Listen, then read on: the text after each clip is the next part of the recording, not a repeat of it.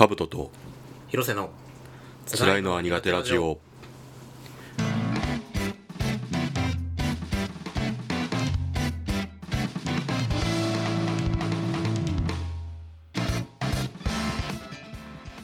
最近フィットボクシングでダイエットを目論んでいるカブトなんですが、フィットボクシングってあれだろ？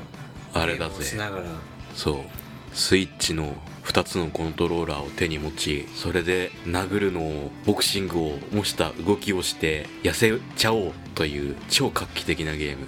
あれだろ？リングフィットアドベンチャー。リングフィットアドベンチャーの話するんじゃないリングフィットアドベンチャーの1年前のゲームなんだこっちは。やつだろ？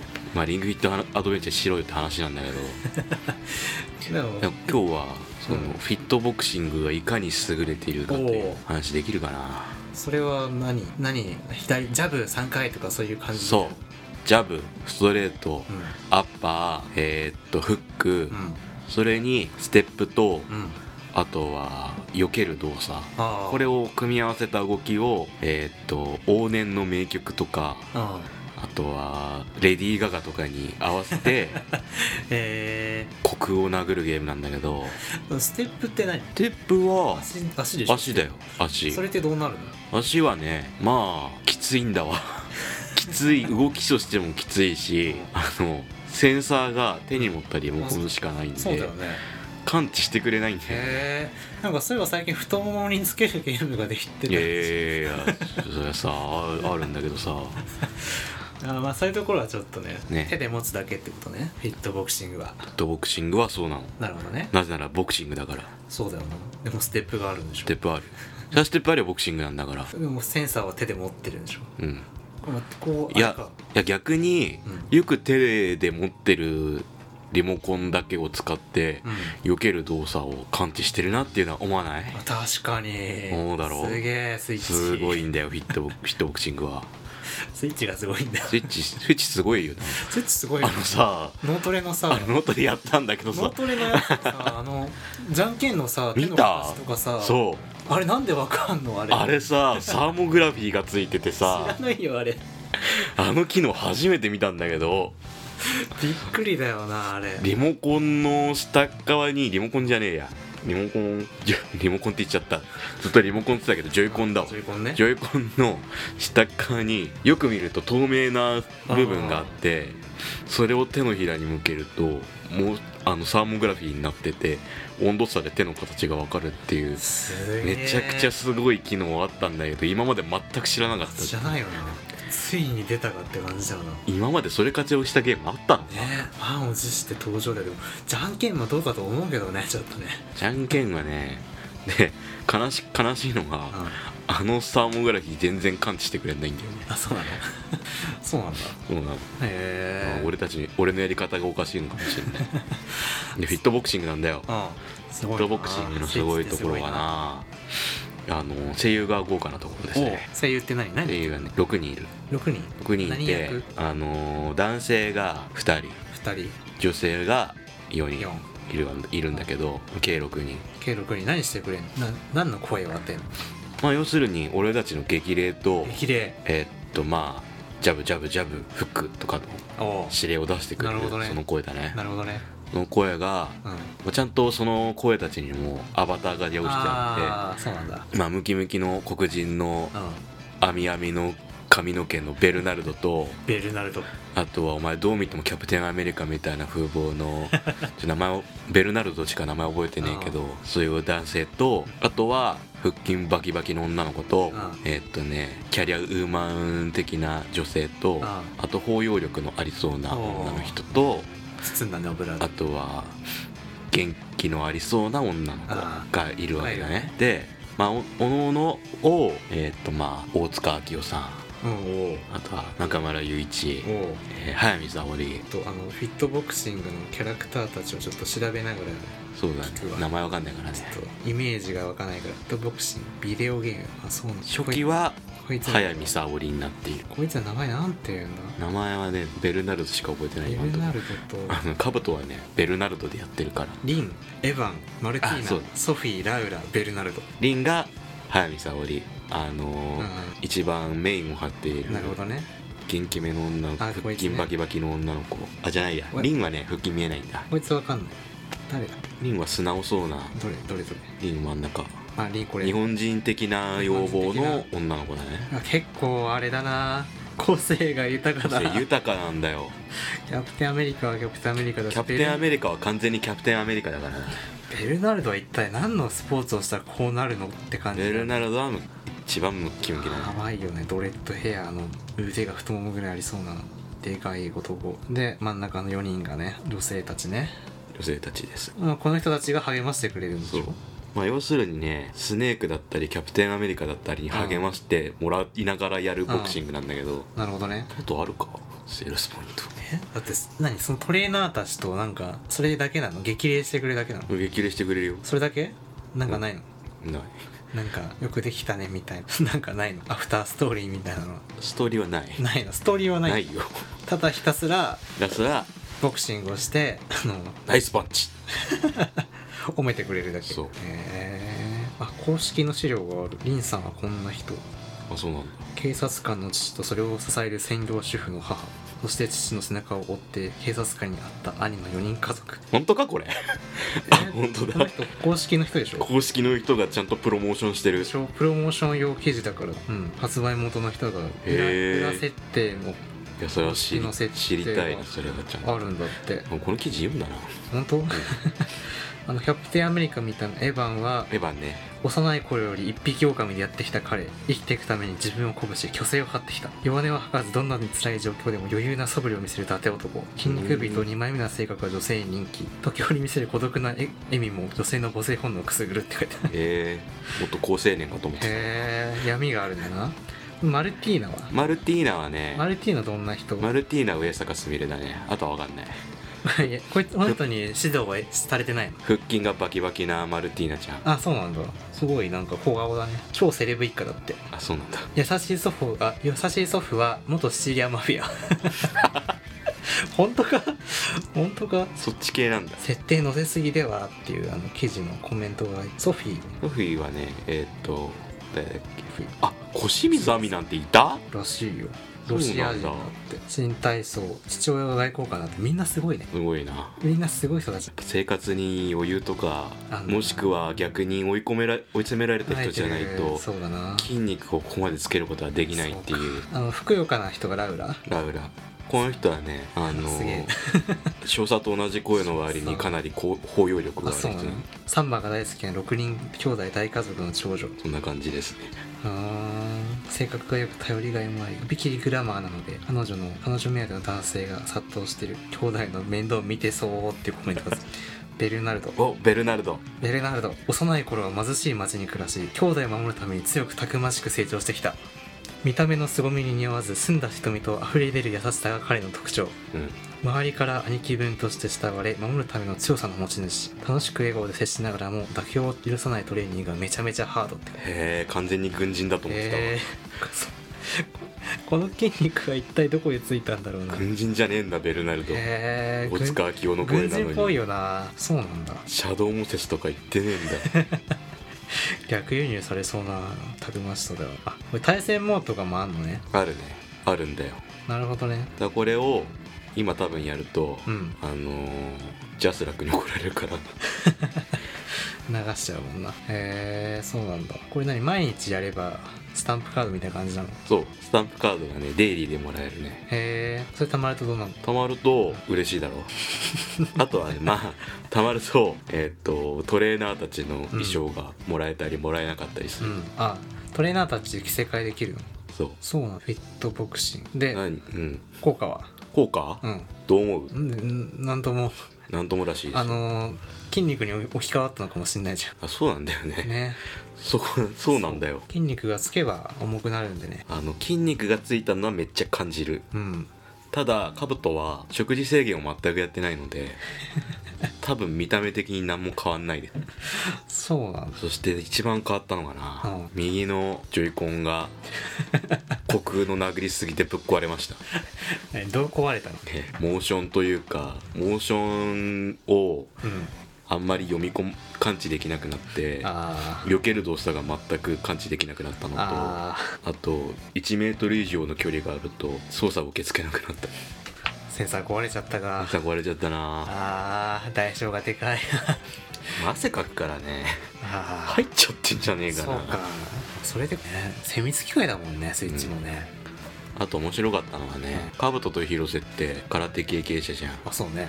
曲がりなりにも人を殴る訓練をしてたんだよ。そうね。だから結構一回広瀬にもやってもらったことあるんだけど、やったね、そういえばね。結構うまいんだよね、動き方が。だって殴ってたもんね、人を僕つけた上で。そう、俺たちは殴ってたし、あと俺の妹も空手やってたからちょっと殴ってるっていうのをメインで話空手をやってたってこと？そう空手やってた。ストリートファイターじゃない、殴ってた。そう、いやでも空手習ったらあれだから、人を殴らないようにって厳しく教えられるし、そういうところが精神の成長にもつながっていくから、まとめに来たぞ。みんなも空手やろうな。空手やると確かに人に手を言い方悪いけど、人に手を出すことに対するやり方が分かるから、俺剣道得意だったんだから。そうなの？結構さ、今の人たちってさ、こう人を殴ることないから、相手をこんなしないとかいうのでぶん殴っていいのかっていうおどおど感が伝わってくるんだけど。あったかも、それは。俺はもう防具つけてればスポーツだから、バシーンってぶん殴ってて。それはあった。そう、こう思い切りがあるのよ。もう普通殴れないんだよ、やっぱり。確かに高校で剣道やった時は、長物を扱うことに不慣れではあるものの、人を殴ること剣を叩きつけることに関しては特に躊躇はなかった。そう、躊躇がないんだよね。それがでかいんだよ。防具つけてればの話だけどね。防具つけてればこれはもうお互いに安全なそういう競技だからっていう割り切れるんだけど、やっぱりそういうことしたことない人はそうだね、いいのってなんだよね、だから俺はなんかリーグ戦みたいなのがあって、そのクラスでね、剣道で経験者が2人いて、俺3番目に強かったの。経験者の次に成績が良くて強いじゃん。俺2敗したんだけど、その経験者に2敗しただけであと全員殴り倒して、でその俺の下とかにこうやんちゃなうわーってやってる男たちが来たんだけど、俺当時高2だったんだけど、友達誰もいなくて、こいつ俺クラスの端っこにいる存在だったんだけど、やば剣道になった瞬間、こう人をぶん殴りまくるウォーマシンとかしてやべえやつだな。バシンバシンっつって、あいつ誰ってなったの最初。防具してるから、あいつ誰だっつって、広瀬みたいなってあいつこんななのみたいななって、で剣道って男子だけだったから、俺がなんだっけ11勝2敗とかの記録ですごい帰ってきたら、誰が強いのっつって、なんとか君となんとか君も剣道やってたし、あとはつって、広瀬みたいなみたいな。やばいね、ラノベの主人公みたいな。ざわって。いやでもかっこいいとかじゃなくて、あいつやばいぞっていう。いやもうそうだよ、そういうところがラノベの主人公っぽいんだよ。あいつ怖えよ怒らせたらみたいなやばので、ちょっとね、なんだ、ちょっと気持ちよかったよね。うちの高校は俺含め全員弱かったよ。本当？全然試合になんなかった。なんかさ、先生がなんか熱血、よくいる体教師みたいな感じでさ、厳しかったからさ。そうなんだ。そちゃくちゃだよね、臭い防具つけてバシンバシンつって。どっちかっていうとあんまり試合決死でやらせてもらわなかった。あ、そうなの？ずっと尊敬してた記憶がある。本当？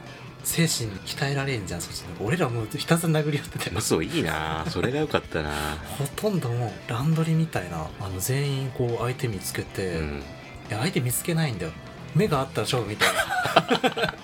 こう全員こう竹刀持って放り出されて、お互いに打つみたいになったらもう戦いが始まって、孤独みたいなね。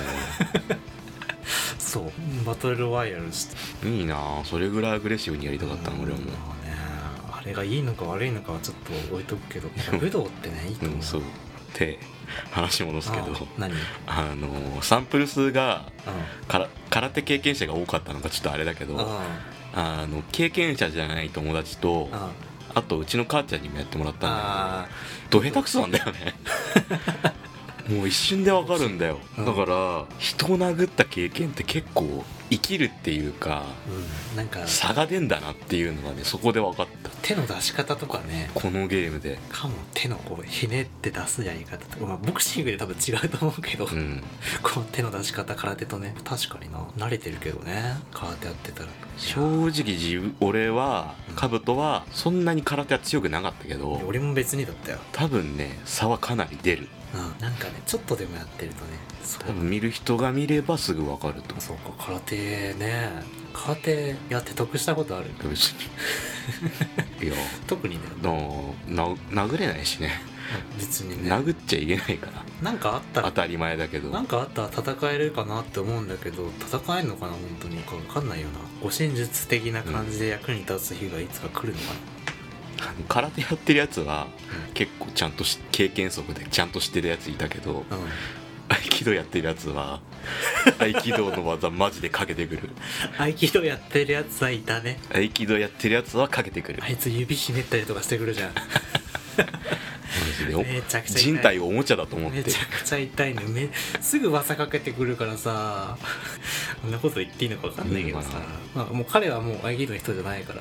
破門されたからそう、破門された。合気道界の人たちはきっと悪くない、あいつが悪いだけ。破門されてるぐらいだからね。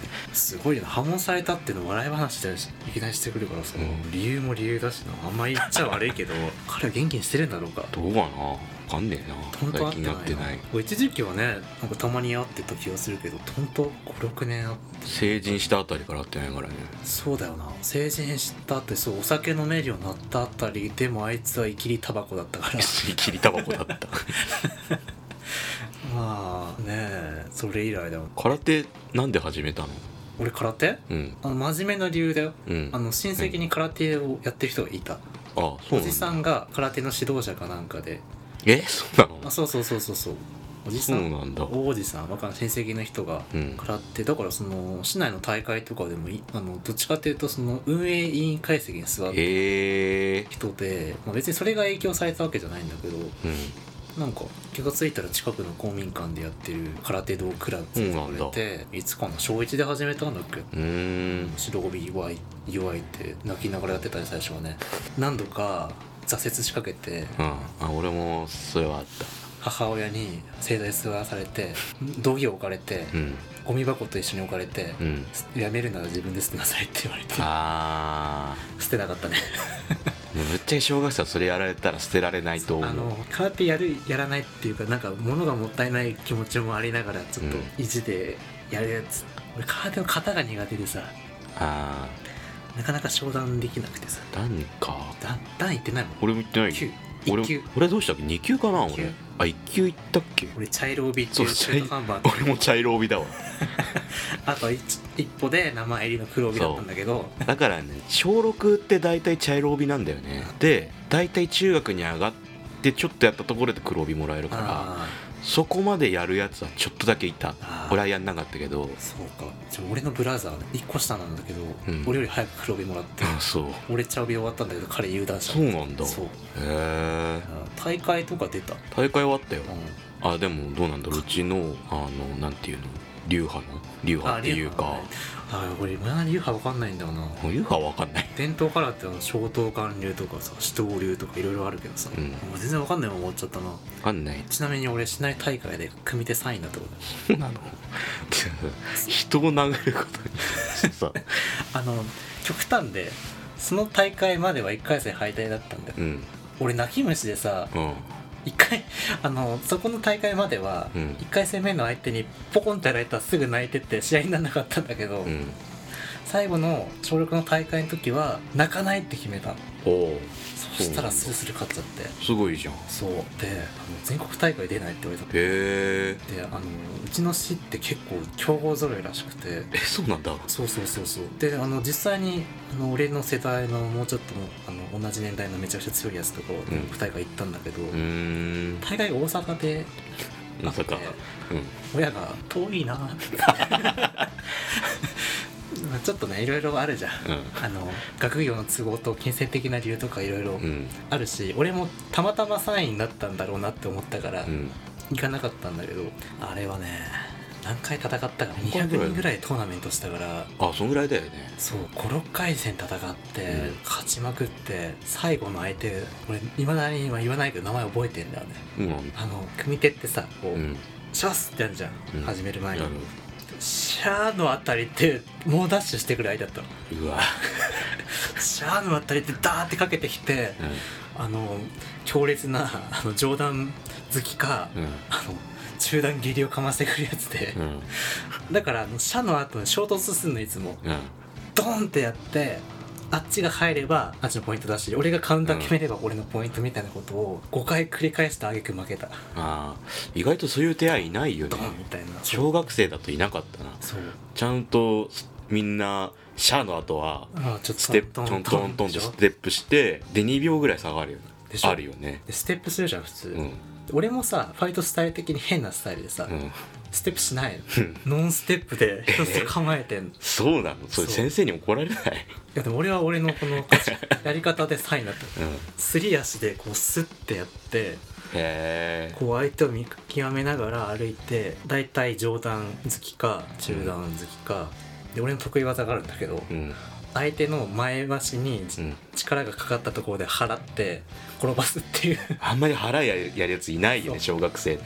そうあれが俺の得意技で、俺太ってたからこういい具合に重さのかかった払いがいくのよ。走って結構転ぶので、転んだところにドスってポイント上がんだよね。ポイント上がんのそう有効じゃなくて技ありになるから。そう有効技あり1本があって、123ポイント決まってて、大体6ポイント取ったら勝ちとかだったんだけど、それで技あり取れるから、あとは蹴り主体だったな。中段蹴り会心撃だったね。俺はね、得意技が後ろ回し蹴りだったのとアクロバティックだな。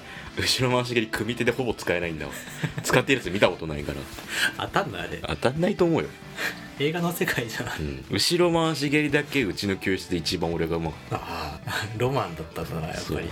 ロマン技を使いたがるもんなあと俺もファイトスタイルちょっと変で、反則負けがさ、場外に出るとあるじゃん。あるね、くるくるくるくるって。それをさ狙うの相手に場外負けを強いるスタイルだったから。相手を追い出すの。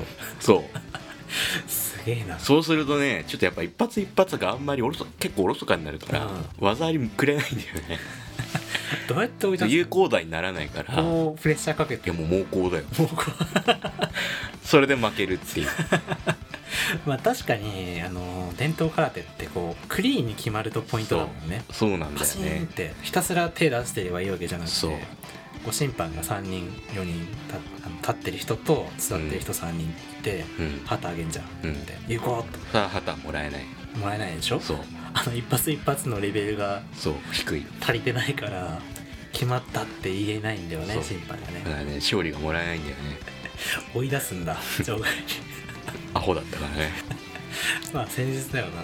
相撲やった方がいいんじゃないか。そうかもしれない押し出しで勝つ。空手やっててよかったと思う。夜道は怖くないもん。ちょっとだけ夜道はちょっとだけ夜道は怖くない。まあぐらいかな。今やっても戦えないと思うけど。どっちかっていうとまあ殴って罪に問われるのが怖い。そうだよ、だって殴るためには一発殴られておかないとさ、もう何もできないし、その一発を耐えられる自信もないもんで、成人男性に思いっきり脳天ぶん投げられて平気な顔で殴り返せる自信がない。一回不良に絡まれたことあるけど。あ、そうなの？